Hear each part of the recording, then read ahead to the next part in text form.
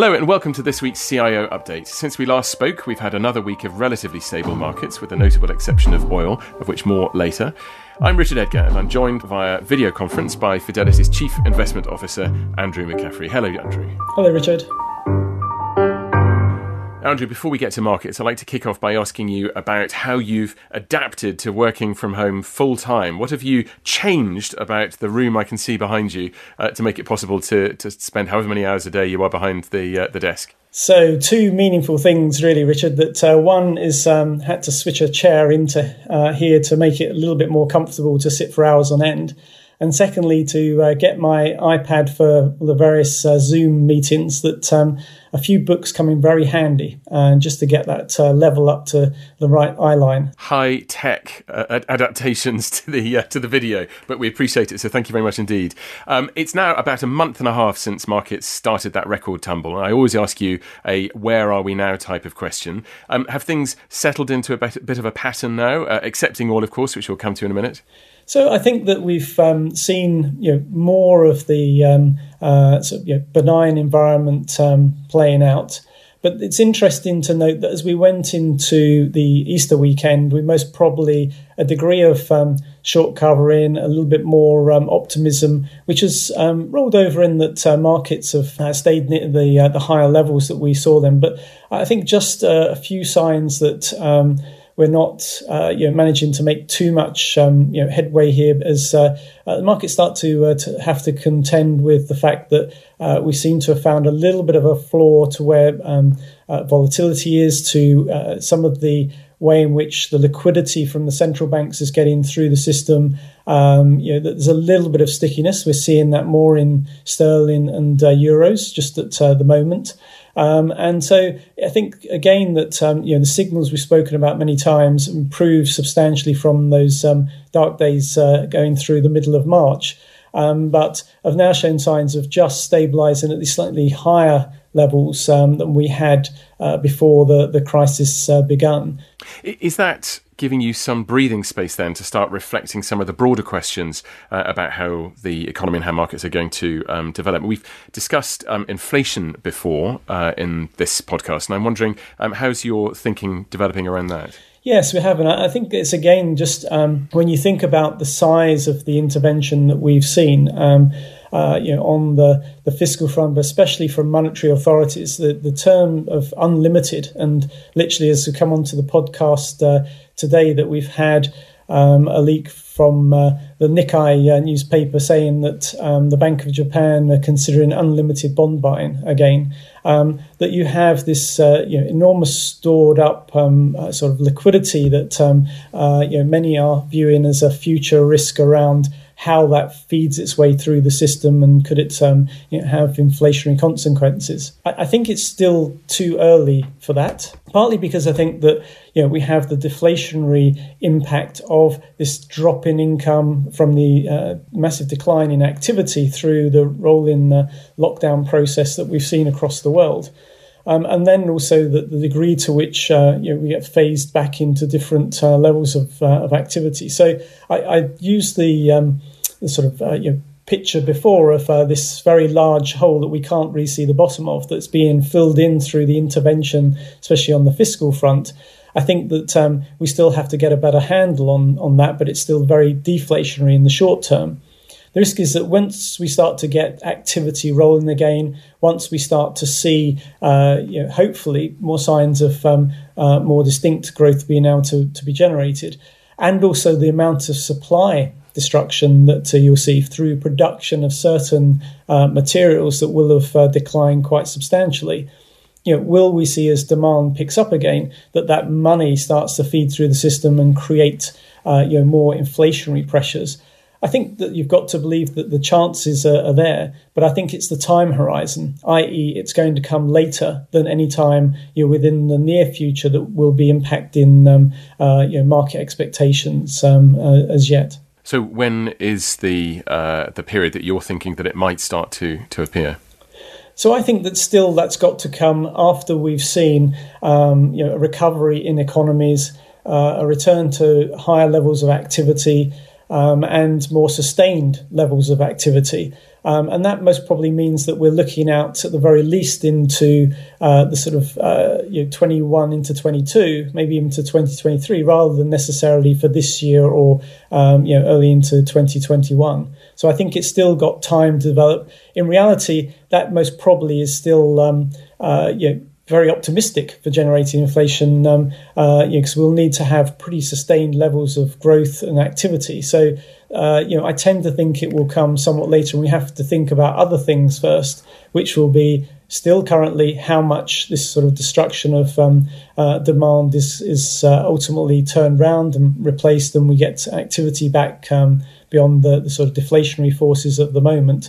And also the degree that we will find that the changes in how we operate, what that means for the types of activity, are likely to not lead to an immediate flow through into those sort of inflationary pressures. So again, I think it's something that should be on the radar screen, but on the outside of it, and watching for it to gradually move in. But that's going to take quarters into years, not weeks into months. Okay, well, to mix metaphors then, we're going to put inflation onto the back burner for now. And you talked about demand destruction, and I think that links us nicely onto the other big story of the week, which, of course, was oil prices, which, talk about deflationary measures when they went into negative territory. Now, it's been dismissed by many as a technical quirk, but how much store do you lay by the oil price?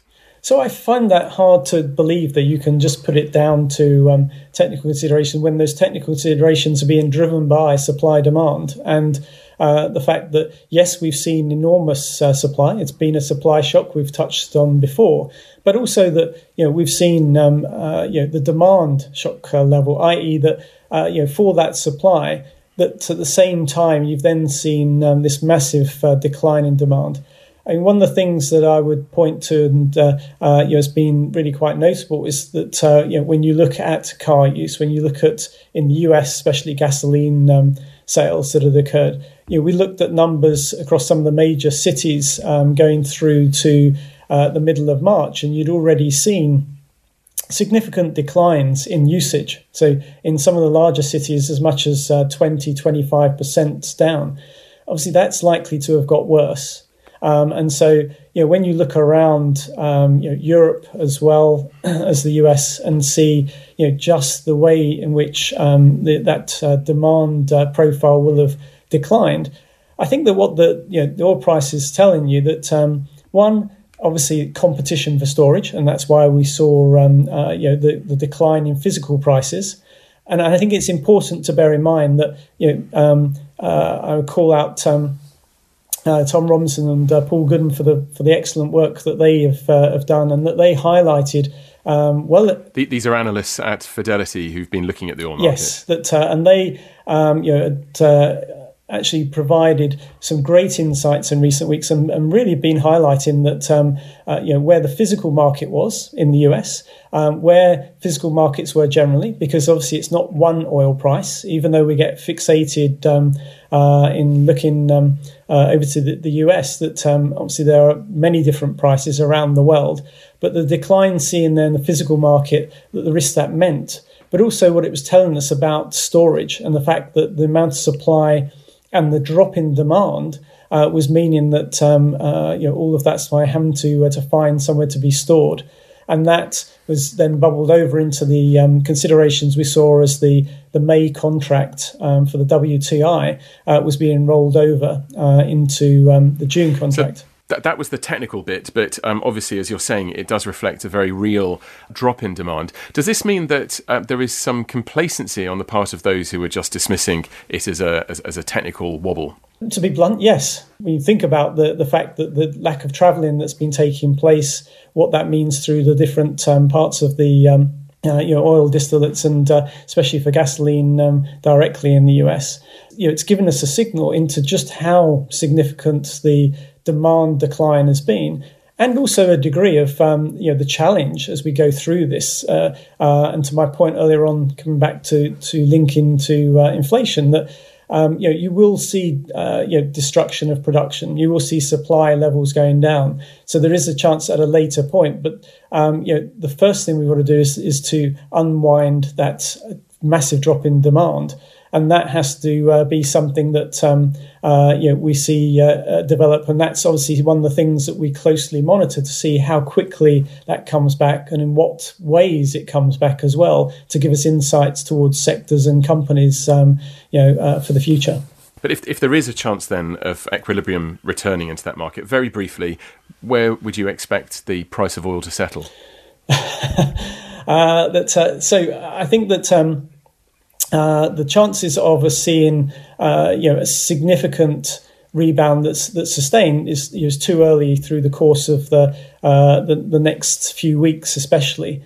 It'd still look that even though we've seen a rebound, and this last couple of days, obviously the markets trade somewhat better, that it's going to be challenged to be able to get back towards the $25-30 a barrel that we were looking at recently. I think that when you look further out, the amount of supply that is gradually being taken back by production going down, will start to impact. And that means that most probably, again, that when we look towards 2021, you can start thinking about prices that can be up to and even beyond potentially $30 a barrel again. But you've got to see those signs of the supply being absorbed, of production declining significantly, and then some profile of demand coming back as activity picks up. A bit more normality, we hope, but not yet. Okay, I've got time for just one small question right at the end, Andrew. What's keeping you up at night? That's an interesting one. That I suppose mainly that there's most probably a couple of things. One that more directly in something we've touched on before is the process of the sort of solvency and recapitalisation that lies ahead, and how this plays out to support activity. And if I'm honest, for our security selection and our portfolio exposures, that how these things play back to either again, the reality is that there could be mistakes despite all of the intervention and amazing moves by the authorities, that you could still signs where there are sort of chain effects running through forms of default and failure to get this liquidity into the right hands, and that rolling over into more dramatic problems that just impacts again onto demand and just lowers confidence as we're trying to get beyond the lockdown process in the weeks ahead. And then maybe one that is I think it's challenging because it's not so visible today, is what are the knock-on effects into the economy that feed into private companies, into their debt refinancing processes, their recapitalisation. What does this mean as well for investors in terms of valuations?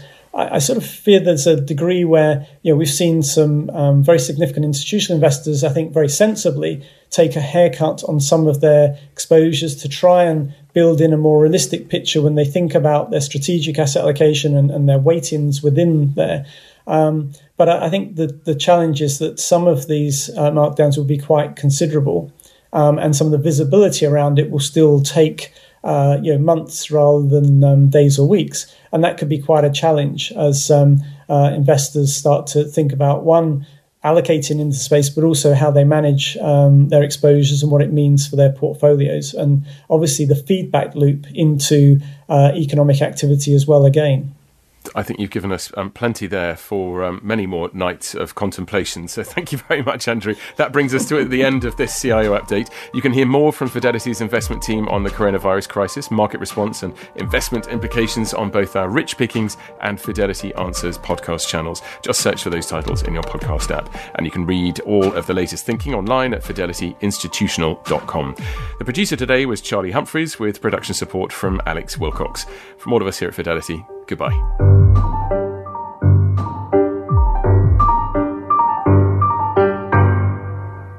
This podcast is for investment professionals only and should not be relied on by private investors. This podcast is provided for informational purposes only and is intended only for the person or entities to which it is sent. It must not be reproduced or circulated to any other party without prior permission of Fidelity. The value of investments can go down as well as up, so you may get back less than you invest. For other important legal notices, please see our website, professionals.fidelity.co.uk/about-fidelity.